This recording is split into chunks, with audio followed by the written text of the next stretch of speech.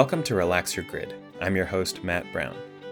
In this episode, I catch up with old-time music icon Bruce Molsky. Bruce was my fiddle teacher back in the day, and I had so much fun reminiscing with him about how we met, nerding out about some of our shared interests, and connecting a bunch of dots. If you want to hear all the music from this show gathered in one convenient place, make sure to check out Relax Your Playlist on Spotify. That's where I assemble each song from every episode in order so that listeners can have an easy way to enjoy just the music uninterrupted. And if you enjoyed doom scrolling on Instagram, please follow the new Relax Your Grid account there for updates and behind-the-scenes photos and videos as I make each episode. Thanks for tuning in. Here's my interview with Bruce. Bruce Molsky, welcome to Relax Your Grid. That's great to see you, Matt. I have this vivid memory of how you changed my life, and I thought we would just start there because my first bunch of guests have all been people I know as teachers or clients or colleagues, and I remember you giving, I think, a fiddle workshop and a banjo workshop in our house in Westchester, Pennsylvania on West Union Street, followed by a sold-out house concert. And I think this was in the 90s, late 90s maybe. I remember it, yeah. And I remember you brought this delicious bread from a bakery near where you lived, and then our house was full of your music and people so excited. And there were so many people, I couldn't even fit in the living room. I had to sit at the top of the stairs to the second floor to listen to your concert. And that night changed my life. It was the night that I realized, oh, maybe I could be a musician. Like maybe There's this guy he's not only fiddling, and I was only working on violin at the time, but he's playing the fiddle, he's singing, he's playing banjo, he's playing guitar, he's got stories to tell, and he's selling out a concert. So I just want to, on record, thank you publicly for changing my life. And I know you've changed the lives of a lot of young musicians. So thank you so much. Well, you're more than welcome. And it brings back a story to me of how I first decided I wanted to play music too, because it was a totally parallel sort of experience. And I'm honored that this had that effect on you. But when I was in grade school, Dr. Billy Taylor, the great jazz educator, was running his Jazzmobile program, which he ran for like 40 years. And he played for the auditorium in my public school in Bronx. And that was the day I went home and told my mother I wanted to play music because he enabled me. And so after all this time after, to know that I inspired you or anybody in the same way that I was inspired back then is really big. That really kind of completes a chain of something for me. It makes me really happy. Well, so you're going to retire now. What are you going to do next? Really. And just the idea that we could all be crammed together in a tight room right now is, well, it sounds very appealing and not something we can do right now, sadly. That's so true. And, I had the good fortune of seeing you not so long ago, a couple weekends back. You were performing at Rocky Grass in Lyons, Colorado with Tony Trischka and Michael Daves, a great trio of musicians. And I was there with my family. And you were so sweet to dedicate a tune to Benton. And I had this reminder of why your career has been so exciting to watch, because you played this great music with Tony and with Michael. And then at one point, Michael said, okay, Bruce is going to do a solo. And they left you on this stage at this bluegrass, renowned bluegrass festival, which usually has about 5,000 people there. I think it was fewer because of COVID. But, and you with your fiddle in, I think AEA C sharp, played and sang Drunkard's Hiccups. And it was as powerful as when Bela Fleck was on the stage the next night with a huge band of bluegrass all-stars, and it was just your voice and your fiddle. And I'm curious, when in your trajectory did you start thinking, I can do this. I can get on a stage and keep an audience enthralled with maybe just yourself or maybe one or two other collaborators? Wow, there's a few different angles that I can approach that question with. And first of all, I never set out to be a performer. I am a performer. It's what I do, but I don't think of myself as a performer. And, I play music because I'm compelled to do it. I just kind of have no choice. But when I do, and there are people in front of me, I just want to bring them into the same space that I'm in. I'm not a broadcaster. I'm not clobbering anybody. When I play, it's my kind of spiritual connection, and that's the thing that I want people to feel. I don't care if they. I mean, yes, I was an AEAC sharp, but I don't care if they hear the fancy licks or the what I want them to hear is the feeling and how much I love it. And also for those who are really into this music, like you are, and hopefully some of the folks that are listening, I want them to hear some of the references because my fiddling is about it's about my own self-expression, but it's also about the people who I learn from. Some from recordings, some in person, and my playing is built on references um, from different fiddlers, different bits, different rhythmic things, or melodic things, or intonation things. They're all the things that I break down and teach because, as you know, I do a lot of teaching. But just taking those things with respect and kind of cobbling them into my own expression and hoping that somebody gets it, And I mean, I'm flattered that you would say I have a lot of power on stage. That was a very big band of very great musicians that you're comparing it to, but but just as far as the human experience, I love people, and this is the best way I know to connect with people. And once again, it's just what I want them to feel. Well, you succeed, and it's a beautiful way of connecting. Um, how much music was in your house when you were growing up? Was it on record? Was it on the radio? Or did your parents make music in the home? I didn't grow up in a musical family very much. A couple of exceptions to that, but in my immediate family, no. My father would probably, well, he might not have agreed, but every song that he ever tried to sing sounded like "Blow the Man Down." He was completely tone deaf. My mother had a very pretty voice, but she was never a studied musician. She was a housewife who never graduated high school, but she sang. Um, she used to sing Yiddish folk songs around the house, and she passed away many many years ago, and I can still hear her voice singing those things. And um, but no, music is something I kind of discovered really outside the house. I have a sister who's much older than me, and she was a big fan of Ella Fitzgerald, so we heard Ella Fitzgerald recordings, and we liked show music. And I grew up listening to Damn Yankees and West Side Story and Gypsy, and I'm showing my age here now. Um, and I liked kind of everything except classical music, which I still struggle with. I won't tell. So I know guitar was your first instrument, and then in your teenage years, banjo and fiddle would follow. Um, let's jump to the present for a second, just because I've the press and the social media that I've seen recently tells us that you're working on a guitar record. Can you just give us a little um, preview conceptually of what we're in for? Well, guitar, as you're right, guitar was my first instrument, and I've kind of gone in and out of it. I'm a fingerstyle guitar player. I can back up old time tunes with a flat pick, but it's not my main thing. And luckily, I'm married to somebody who does it much better than I do. But I kept coming back to it, and it's it's the kind of thing where I don't feel constrained by a style. I mean, I played old time music exclusively on fiddle and banjo for years because I thought that's what you do to get good at a style. And maybe it is, maybe it's not. But at one point, I started collaborating with people in different styles and realized that old time music was my language.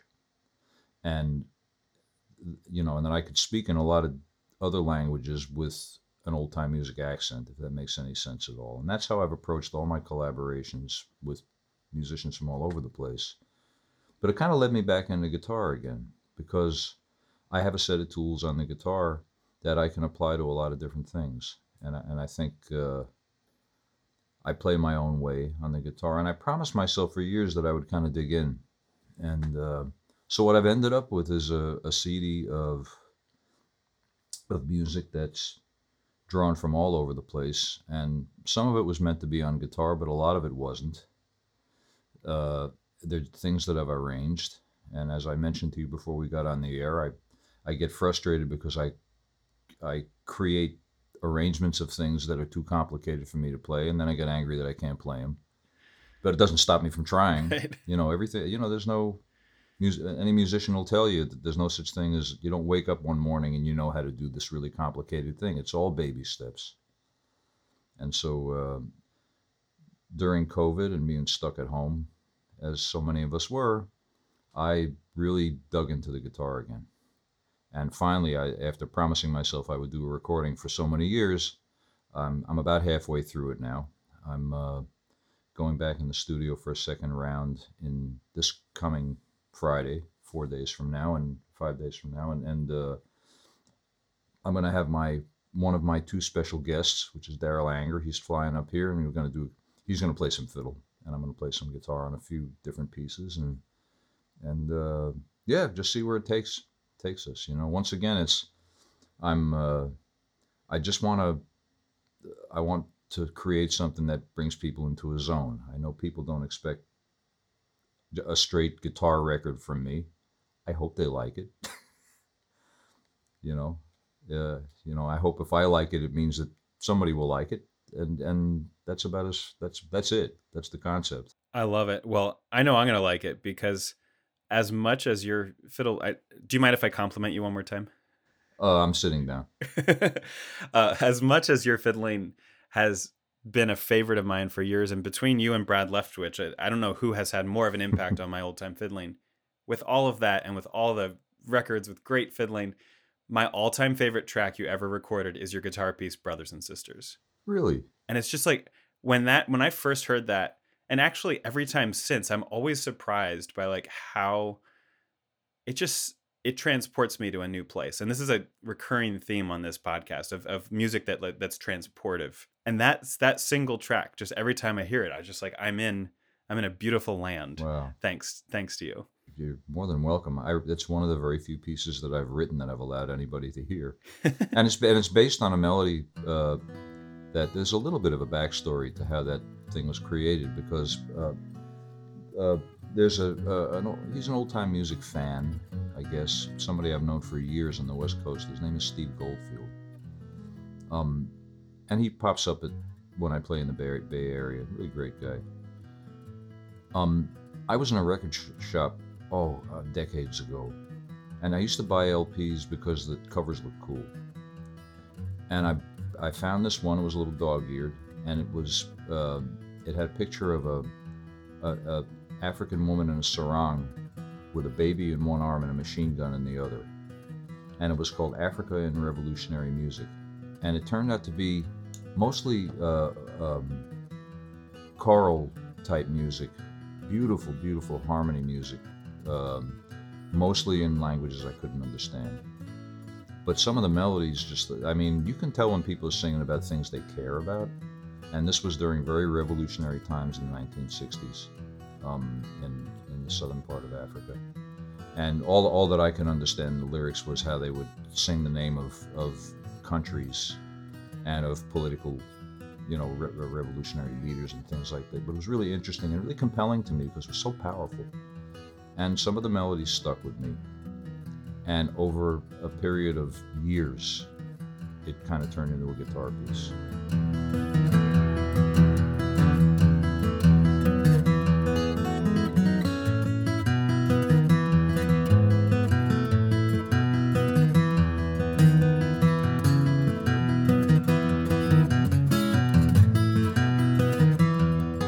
I played it for a long, long time before I let anybody do it. I don't write a lot because it takes me too long to finish anything.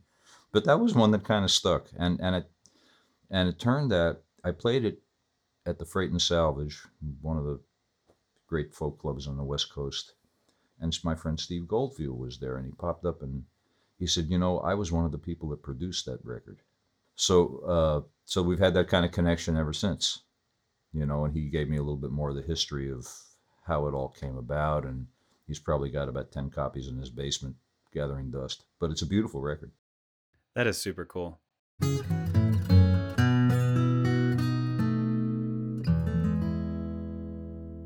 A fiddle student that I've had, and I think she's taken some of your workshops, Cindy Richardson, was asking that I ask you about your guitar music, and she mentioned the album that you made with David out on the West Coast, Can't Stay Here This Away. Oh, well, David Bragger, yeah. Yeah, she mentions Brothers and Sisters and Coming Home.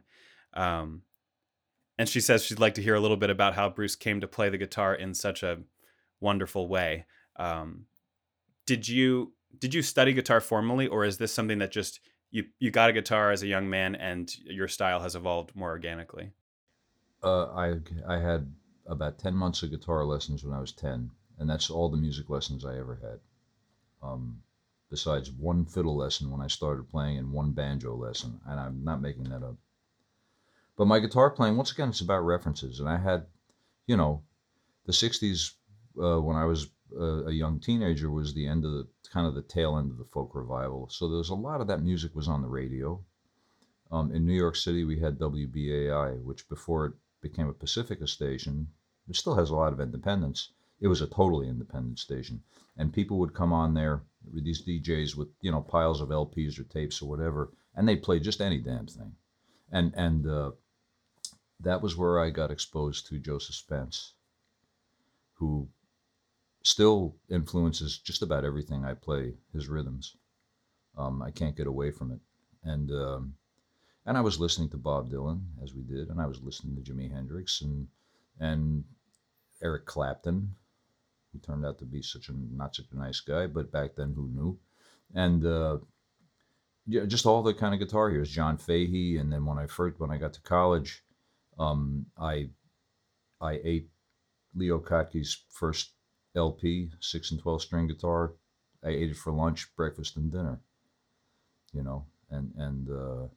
all that stuff just kind of, if you give it time and don't push yourself, it all just kind of evolves, hopefully, into your own voice. And that's kind of where my guitar playing comes from. That, and I mean, it could go into some of the technicalities, because I have certain ways of approaching things. I don't think of chords on the guitar as much as I do moving voices, which lends itself to finger picking really well. So, where notes collide at any moment in time is a chord. You could probably name it, and it is either right or wrong. If it's wrong, sometimes it's on its way somewhere that's right, if you're lucky. But I hear the strings as separate things, and that's always been my approach. Well, it's beautiful. How much of your guitar time is in open tunings? Most of it. Yeah, that's what I thought. Yeah, I like my favorite tuning these days is I just seem to keep going back to it. It is an open G tuning, but with the C in the bass. Whoa! So in fact, I think I have a guitar next to me, which I'll pick up, and I think it's in that tuning. So you'd have from the fifth on to the top, but the bottom string is the 4, and it allows you to have a beautiful 4 chord, a beautiful 6 minor chord, and a beautiful root chord, and working from there. And I've been playing this guitar CD I'm doing. It's an oddball tuning. I mean, I invented it for myself. I'm sure somebody else invented it too, but it probably a third of what's on this new CD is in that tuning.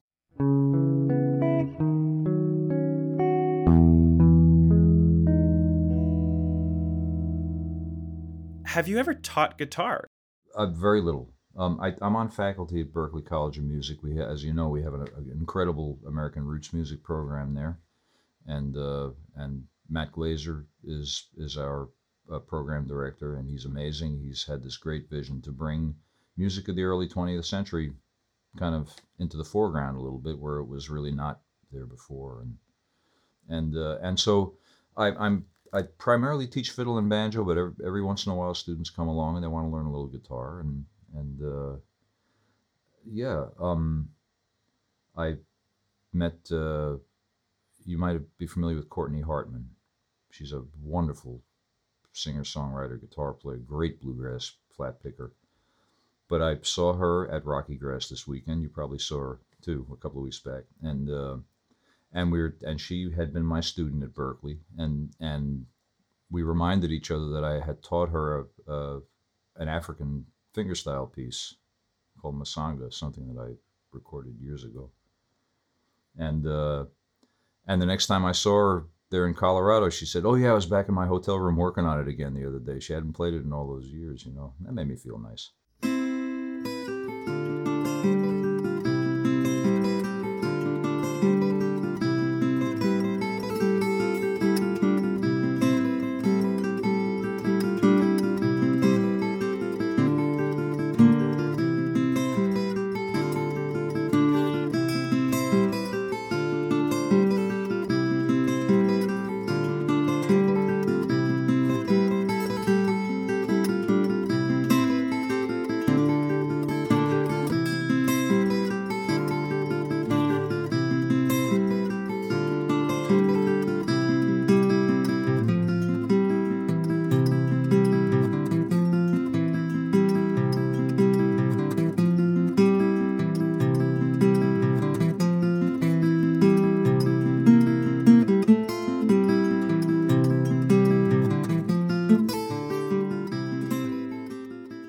Courtney's awesome. The funny non-musical story that I have to tell you about Courtney while we're on the topic.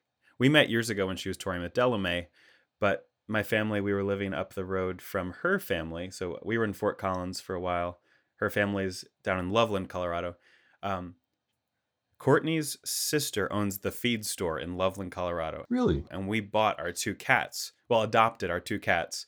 Thanks to I texted Courtney and said, "We need some cats." And she said, "Oh, my sister owns the feed store." So not only is Courtney a wonderful musician and a dear friend, we've had lots of fun times together, but she helped our family adopt our two cats, Miles Davis Jr. and Thelonious Monk. Oh, that's wonderful. Thelonious Monk is still one of my jazz heroes. That's beautiful. Yeah, and speaking of jazz, you're the one who told me about that Eric Dolphy record, right? Like the live Eric Dolphy record in Illinois. Yeah. Uh-huh. Yeah. Uh-huh. So many tangents. The master of arpeggiation, his God Bless the Child on bass clarinet is, I still go back to it. Yeah. I got a question for you though. Oh, sure. Because I'm trying to figure out, I know that we met at Jay Unger and Molly Mason's Ashokan a long time ago. Were you at Mark O'Connor's fiddle camp too? I was, but the one year that you weren't, I think I was there in '99, and I really hoped you would get booked there because we were already listening to your music at home. There was no one teaching old time that one year, and all of my friends, Brittany Haas, and all these people that you have mentored and now played with, like all of my friends, all of my teachers were there in the opposite years. The only person I actually met some amazing people there. That's where I met Daryl, and I took his improvisation class. I met Sarah Caswell there. She was there like studying with Daryl to teach at the camp. And I met Rachel Barton Pine, and years later moved to Chicago and taught Sylvia, her daughter, old time. Right. But you weren't there that one year, even though you were almost always there. Okay. I think the first time I studied with you was at Swannanoa's Old Time Week. All right. Because I knew there was somewhere besides Ashokan that we had been together. Okay, got it. Yeah, I think it was Swannanoa and Ashokan, and then we connected further, and I took the train down and took a lesson with you in person, and then we hosted you for house concerts, and the rest is history.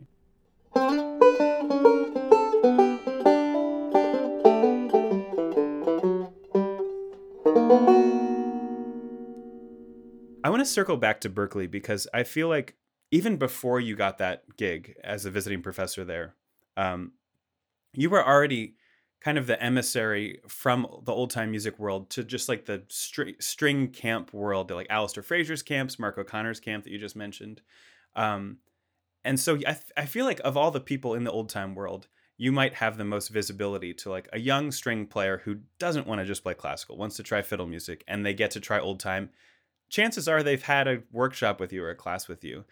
And I'm just curious if like what that feels like to be for all these young people, you are their first chance to like ask someone about like what is old time music, like how would you play Soldier's Joy, or like who was Tommy Jarrett, like what does that feel like? It feels like a responsibility, Matt, because I have students that come and study really hard with me, and I really feel responsible to give them enough of the history and the references so that they're not just listening to me, and I think it's to understand what embodies a style of music is to understand a lot of the people that played it, and And so when somebody comes to me for lessons, I have a choice.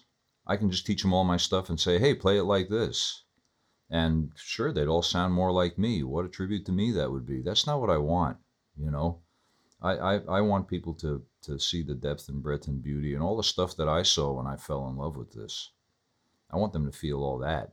I want them to for the scene as it exists right now. I want them to when we're all safe and over this damn virus, to jump in the car and go to a fiddlers convention and hear everybody play and get that vibe.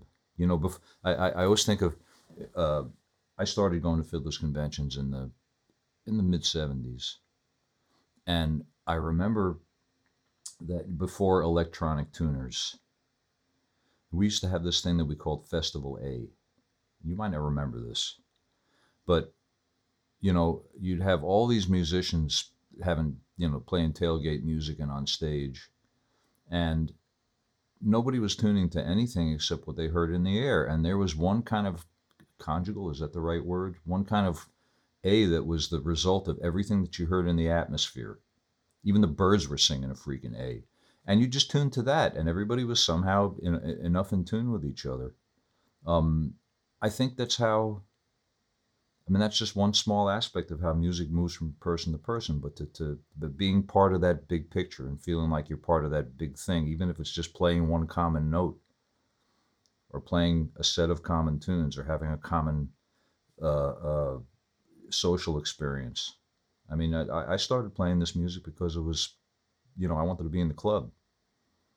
I met a lot of people that I liked. We shared a common interest. They did this thing that I thought was really cool, and I wanted to do it too. I have the same reason for continuing to play the music. I started playing the music because my dad did, and he wanted his son to play it. But the reason I chose to make it myself, like to continue on the path rather than rebel and play classical music, is I felt like I was starting to get in the club. I remember the first year I went to the Swannanoa gathering. You weren't. It was, I think, the year before I went and studied with you there. But Brad Leftwich was there, Raina Gellert, Kirk Sutphin, Tom Sauber, John Herman, Meredith McIntosh. All these people whose albums we listened to in the car driving around all year were there, were teaching.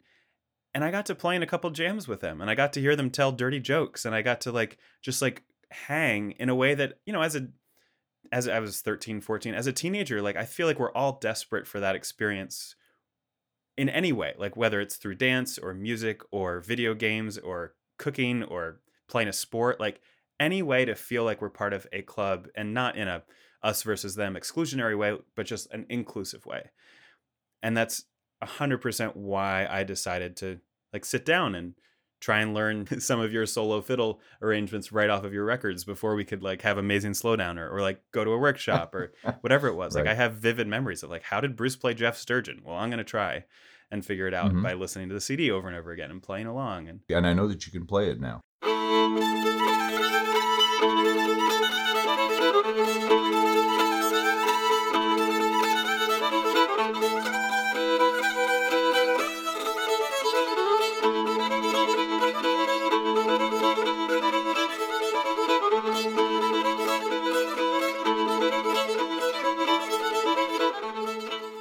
I love that communal A that you're talking about. And it makes me think of, I forget which Swedish musician told me this. And you've had some great collaborations with Swedish and Norwegian musicians that folks should check out on record. But I heard a little bit about how in Sweden, prior to the organ coming about, traditional musicians, string players would play all their polskas and play it with microtonality that is now kind of lauded, but isn't as common. And then the organ would, someone installed an organ in town at the church, and all those same musicians might also play in church. And then when they would be approached and say oh, could you play this polska for us? And they'd say, do you want it the new way or the old way? Meaning, do you want it the way that's tempered to match the organ, or do you want it with all the microtonality that they learned it from their mentors? Teaching has caused me to kind of deconstruct the music into elements, and one of the most important things to me is intonation and microtonality. And you can I have a colleague at Berklee College of Music. He's one of the preeminent Arabic musicians in the world. Amazing guy. His name is Simon Shaheen, and we teach on the same floor. And a few years ago, I was playing in my teaching room, just warming up or something, and there's a knock on the door, and it's Simon, who I hadn't met yet, and he introduced himself, and then we chatted. He said, and he said, he's got this beautiful Palestinian accent. He says, "I have to ask you a question." I said, "What?" He says, "Does your music have microtonality?" And I said, "Well, it does." And me knowing nothing about Arabic music except having heard a little bit of it, he taught me a lot. And of course, in Arabic music, you have established modes they call maqams, and they contain very specific microtonalities. And in old time music, we just have what we hear. And Lomax tried to characterize it as one of the elements of his cantometrics thing, which was very limited success. But ever since, I've been visiting Simon's microtonality class uh, every term and giving a demonstration of old time music and playing old recordings. If you listen to, some of the regional styles, I wish I could characterize by their particular microtones. But if you listen to, great example is Bill Stepp, William Hamilton Stepp. If you listen to his Ways of the World or any of those things that he recorded, they have all those notes between the cracks in a really consistent kind of way, very intentional way. You can't, people like to deride old time music for being out of tune, and they're wrong. And to me, that's a really important component. It adds, and I willed myself into playing Ways of the World in a tempered, piano scale, and then playing it the other way as an example to the class. And the piano scale way sounds boring because it doesn't have that tension and release. And so I think that's an important thing. In fact, I have and stop me if I'm running off the road here with this, but I have a student who I was giving lessons to, still giving lessons to, and I wanted to teach her a tune from the Mississippi fiddler John Alexander Brown, he's one of my favorite fiddlers, real old time.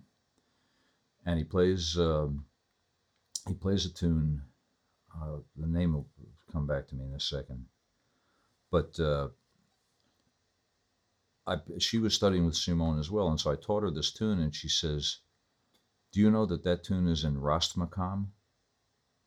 Rast is one of the modes in Arabic music, and so we sent the recording to Simon, and he came back with a laugh, of course, and he said, "Well, coincidentally or not, it is in Rast Makam, which means that the thirds are flatted a certain way, that the sevenths are altered in a certain way, and it has this really unique, kind of compelling color to it. The same way that tunings change the overtones and the timbre of an instrument, those microtonalities change in a really subtle way. I mean, I hope for any non-musicians listening to this podcast that I'm not boring you to tears, but for us who play, it's important. Well, both of the people who listen to this podcast are musicians, so. Both of the people, okay.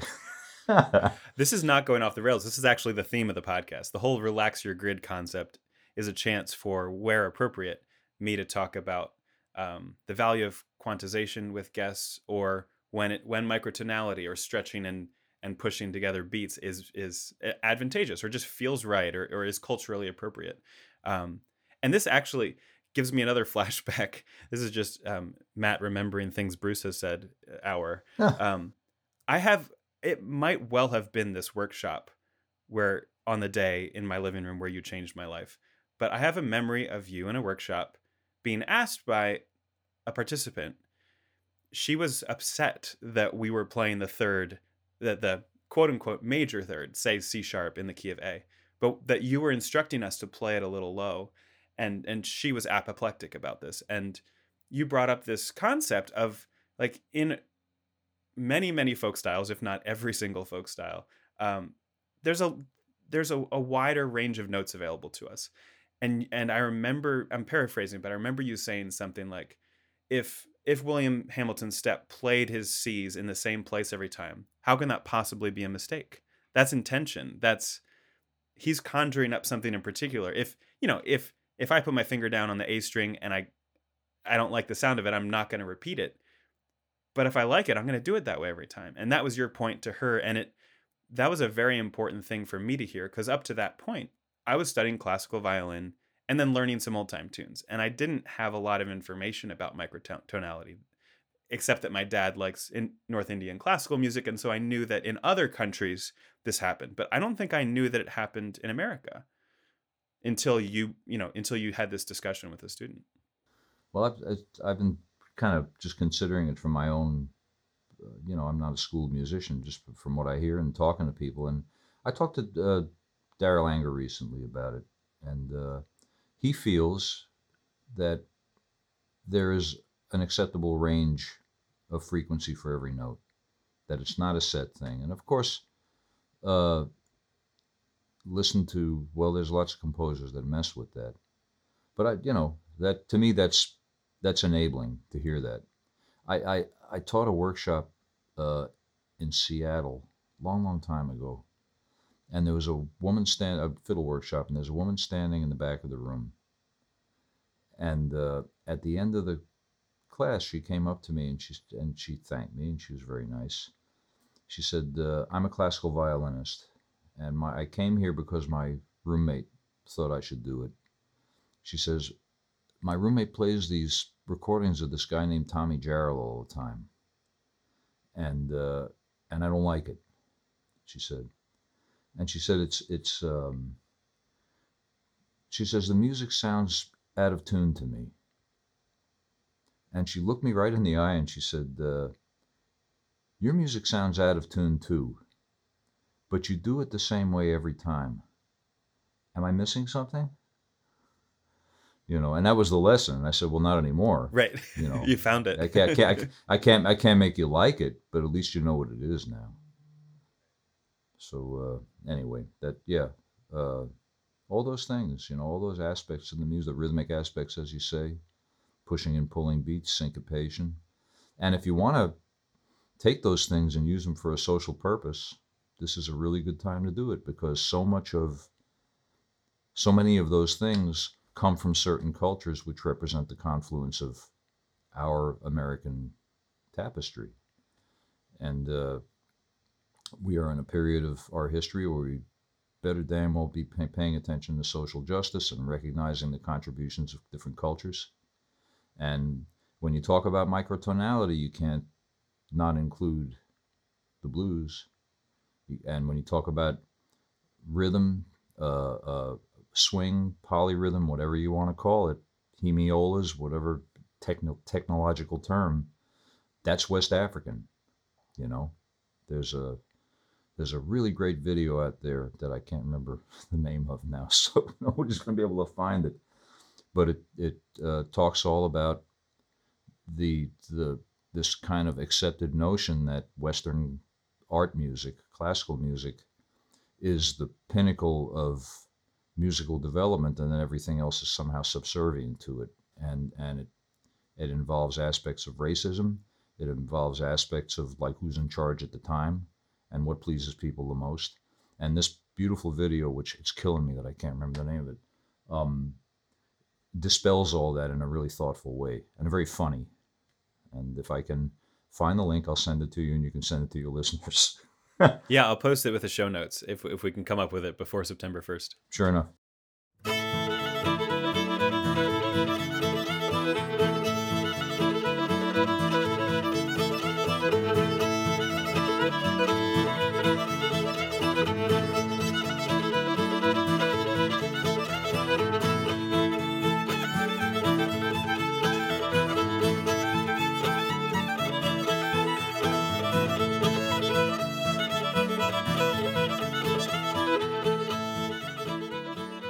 I had the experience, Bruce, of as a classical violin student in the Suzuki method, encountering this mindset that Western art music is the pinnacle of all existence and that everything else is subservient and inferior. And it's been interesting since being a kid in the classical world to now being an adult in the rest of the world, to see that vernacular music is being more accepted, but also even embraced by the classical teachers and musicians, and a lot of them are very curious about what's going on.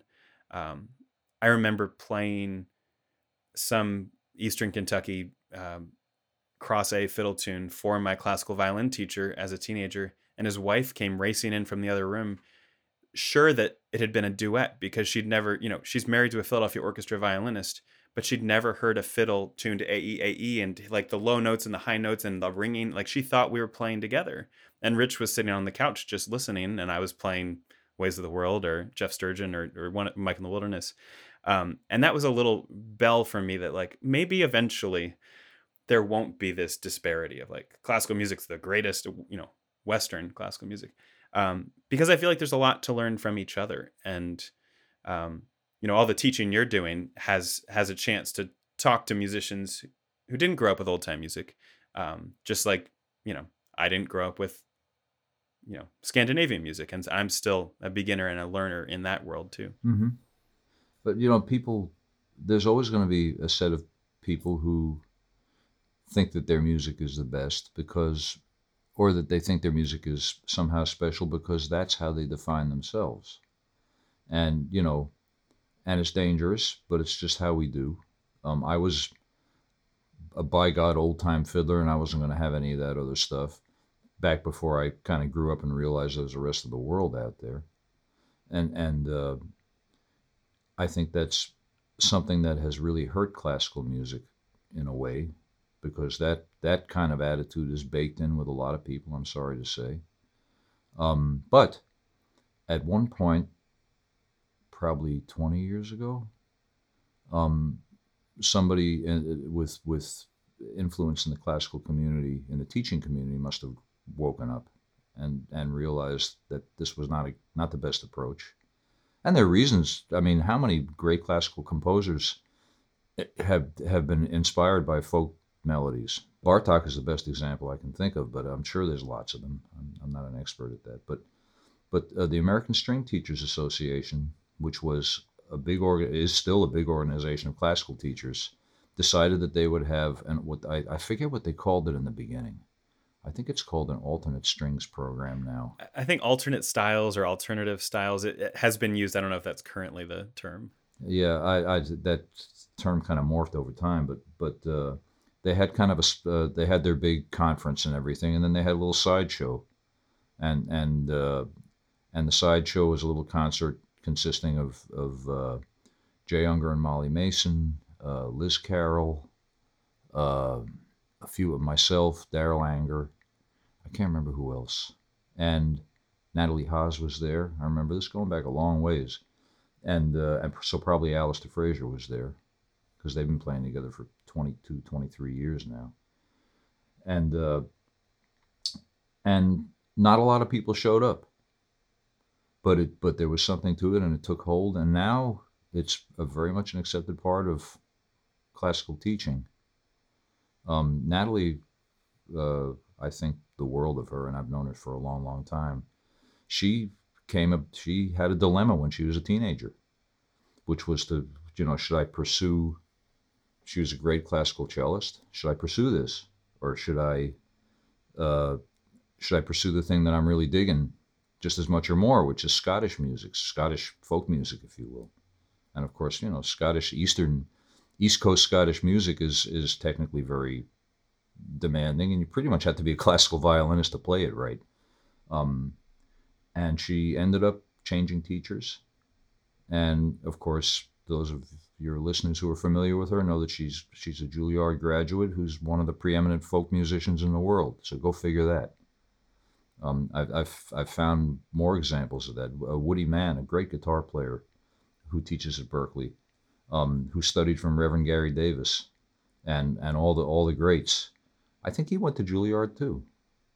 So, but I'm not giving Juilliard the opportunity to claim credit for folk music expertise, but just the fact that it does cross over and everything informs everything else. I think that's really important. Yeah, Miles Davis went to Juilliard. Really? The best thing he thought about it was the music library, because he got to listen to Debussy, and then he dropped out because he got a gig playing with Charlie Parker. Wow. I didn't know that. But Miles had the kind of opportunity and interest to try it as a promising young trumpeter. But I think from reading his autobiography, which I highly recommend, especially if you like the word motherfucker, because it's 45 times a page. If you don't, maybe get the expurgated version. It's really interesting to read Miles' kind of memories of being in school, like at preeminent conservatory in the world, and then realizing that he's really going to the school of Charlie Parker and Dizzy Gillespie, as much as he really dug getting to hear the the symphonic music that he didn't get exposed to back home so much. So I want to ask you about something you said recently, which is you had a time when old time music was your lane and you didn't really want to go out of it. What helped you change your mindset? Because looking at your career up till now, I see so many collaborations with people like Daryl, who's played in all these styles, with international, superstars on their instrument, folk music wise. Like, was it teaching at Mark O'Connor's camp? Was there a specific moment where you were like, oh, I want to play with these people too? Well, there are a few specific events that kind of got me out of that box, and I can't remember the order of them, but probably the most powerful one for me was the first professional tour that I ever went on. And as you know, I had a grown-up career before I was a musician. I worked in building construction, and I got invited on a tour called Fiddles on Fire in 1994. And it was a collection of fiddlers from different styles from all over the world.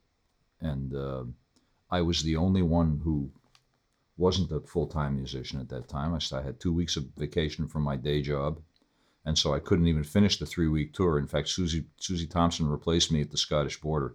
But I got to travel with Alistair Fraser, who's become a dear friend, Kevin Burke, Jean-Francois Rowe is a fantastic French fiddler, Elika Frizzell and Mats Edian were a Swedish duo, and they've been friends for 1,000 years now. And K. Shivakumar was a South Indian classical violinist who actually was Elika's classical or her South Indian violin teacher. He passed away sadly a few years ago. And the tour was organized by Alistair Anderson, who's a squeezebox player or a concertina player, a great player. And so there was my first big exposure, that wow, there's all of a sudden I was like in love with the fiddle and not old time music. And right around that same time, Mick Maloney would do these big St. Patrick's Day shows. He'd do some in Philly and then some in D.C., and I was living in D.C. at the time. And he invited me to collaborate. And all of a sudden, there I was on stage with all these, accordion players and Murray Nicambula, the amazing singer from the group Danu, whose name I'm completely destroying, and all these others, and trying to find my way into a music that was closely enough related. And then I realized that, wow, this is, leave your ego at the door, leave your expectations at the door, just try shit. And that one thing led to another, and I fell in love with Scandinavian music, and I've always loved West African music, and why not? Why not? Life is short. That's a great attitude. I mean, the list of albums and collaborators that you have, it's funny to me to read it because some of them are my old time heroes, and then all of a sudden it's just like Martin Hayes, like probably the best Irish fiddle player in the world, and Arto Jarvola and On Egeland and all these Ale Moller, like all these people. But like if I look back to the first recording I know of you, it's Aerobic and the Exertions. There's earlier ones than that, but yeah. What's earlier? That's my next question. I think that the very first recording I think I ever was on was a Bob Carlin compilation called Banging and Sawing. Oh, that preceded? I think that was 1984. Aerobic and the Exertions was later on in the 80s. And then when was the Bruce and Bob duo record, Take Me As I Am? Oh, God's sakes. I know there's Google, but I'm wondering if you remember. Well, I have 3 of the remaining copies on the shelf over there. Late 80s. I have that on cassette and on CD. I had to rebuy it as a CD. Yeah, I have some cassettes I'd be happy to send you. I'll see if there's room in the garage. They're coming back. I met a banjo player recently, Cody Tinnan, great guy. And he said, "Can I send you my new recording?" I said, "Yeah." And in the mail appears a cassette and a download card. Oh my gosh. I like it. So I guess it's coming back. The nice thing about cassettes is you can fix them. Like, you're a mechanical engineer. Like, you can just stick your finger in or a pencil in and actually, like, fix the tape. It's hard to do that on a vinyl record. Yeah. I was a car nut when you could, synchronize two Volkswagen carburetors with something physical. I collect fountain pens because I like putting the ink in and actually writing. Yeah. I got no problem with digital technology, but I like stuff you can see and kind of viscerally understand. I get it. I appreciate digital technology because it's allowing us to have this conversation from a 1,000 miles apart. That's right.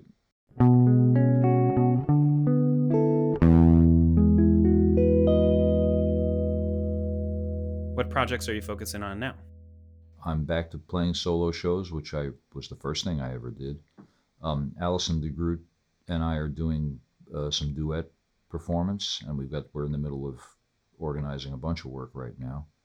I have a trio with Tony Trischka and Michael Daves, which you mentioned earlier, and Tony and I do a lot of duet stuff too, because he lives close to here. He's a dear friend. We have a great time together, and talk about just kind of broadcasting good karma from the stage. We have a really good time doing that. And I'm a project person. I'm always looking for something. So I have this guitar CD coming out. No other recordings in the works right now, but that could change at any time. When do you expect the guitar record to land? This fall sometime. Oh, great. I'm so excited. Yeah, me too. Well, Bruce, I am going to end with one more question that one of my Instagram followers sent in, and then we'll sign off the public portion, and any of my Patreon supporters will get to see Bruce on the Patreon feed perform a guitar number for us. So that's a special treat. But before we sign off, Barry Osborne, who works at Swallow Hill Music in Denver, wrote in, "I love Bruce's cover of Billy Bragg's Between the Wars. What was the influence of punk rock and or the DIY aesthetic on your career, especially as you were starting out?" Well, punk rock came long after I started out, first of all. I think that old-time music has more of an influence on punk rock maybe than the other way around, because both kinds, and I'm not an expert at punk, but I like it, but because it has kind of a relentless groove. It has a kind of a rhythmic trough that you fall into if it's happening right. And so I think I know a lot of punk rockers like old time music, and I think that's part of the thing. I've run into a lot of musicians and other styles that say I've never heard anything. Never heard a kind of music where you play the music over and over and over and over and over and over and over again. But they discovered that it takes you to a different place. If you don't listen right, it's monotonous. If you do listen right, you realize that it morphs and it opens your mind. And it's almost, to me, it's my meditation. It's my religion, I was a miner. I was a docker. I was a railwayman between the wars. I raised a family in times of austerity. We'd sweat at the foundry between the wars.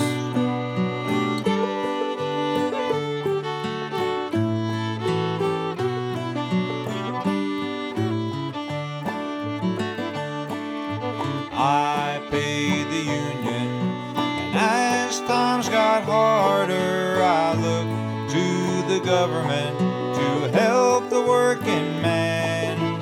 They brought prosperity down at the armory, where arming for peace, me boys, between the wars. I kept the faith.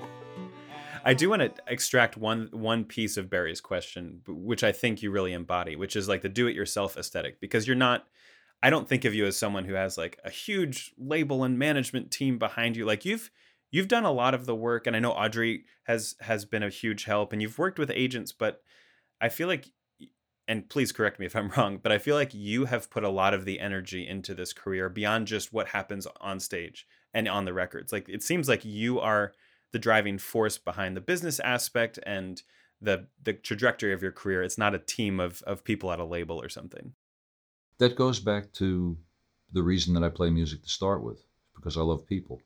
And I always enjoyed, much as the music business can be a little, a little stressful sometimes. I love knowing all the promoters and the presenters, and I love doing the business with them, because it's inevitable, that there's business involved in just getting this out there. And I like all that. My previous career, I was a project manager for an engineering firm, which meant, budget schedules and deadlines, all that stuff. And most people consider that to be awful. I don't mind it. It keeps me in touch with people. And so I like booking the gigs. I try to answer all the emails. I don't always succeed, but I just like those relationships. And to me, life is not just playing as much music as I possibly can. Music is part of an existence that I would like to be organic and inclusive of all the stuff that I find interesting. And that goes from playing to doing business to traveling to, I used to really like to fly, but I'm not so sure about that anymore. To baking bread, and some of your listeners are all your listeners, if you like bread and you like roots music, come to Facebook and join my Fiddle and Dough group. We have about 875 members now, and we share recipes and post photos with beautiful baked goods with instruments behind them, and it's a lot of fun. But your life should be a confluence, a combination of all the things that you find are beautiful, and they shouldn't cancel each other out. So to me, it's all of the above. That's a beautiful way to end it. Bruce Molsky, you're one of my all-time heroes. I so appreciate you doing this. It's so good to see you. Thank you. It's great to talk to you, Matt.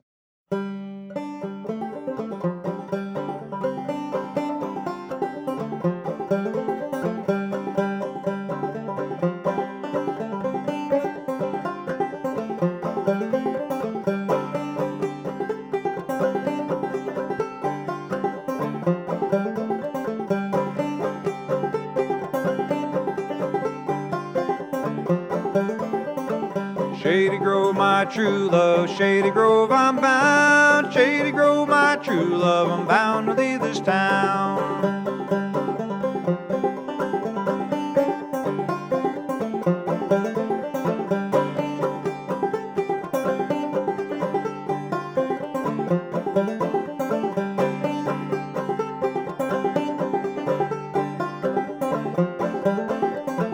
If I had a golden box, put my true love in, take her out and kiss her twice, put her back again.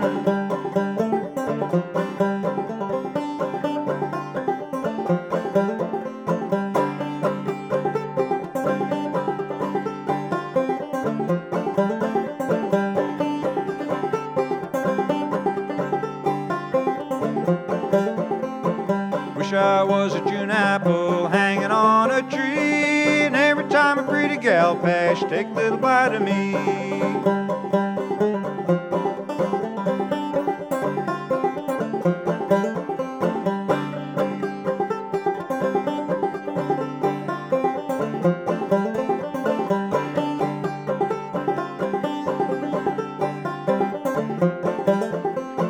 Fare you well, my own true love, fare you well, my dear, fare you well, my own true love, I'm bound to leave you here.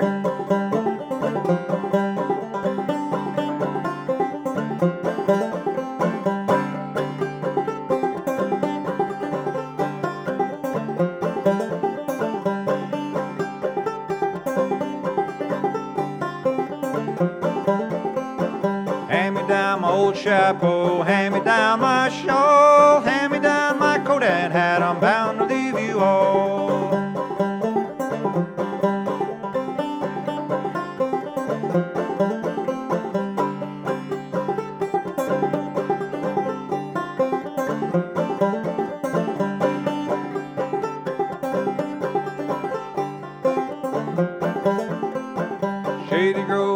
true love. Shady Grove, my darling, Shady Grove, my true love. I'm going back to Harlan.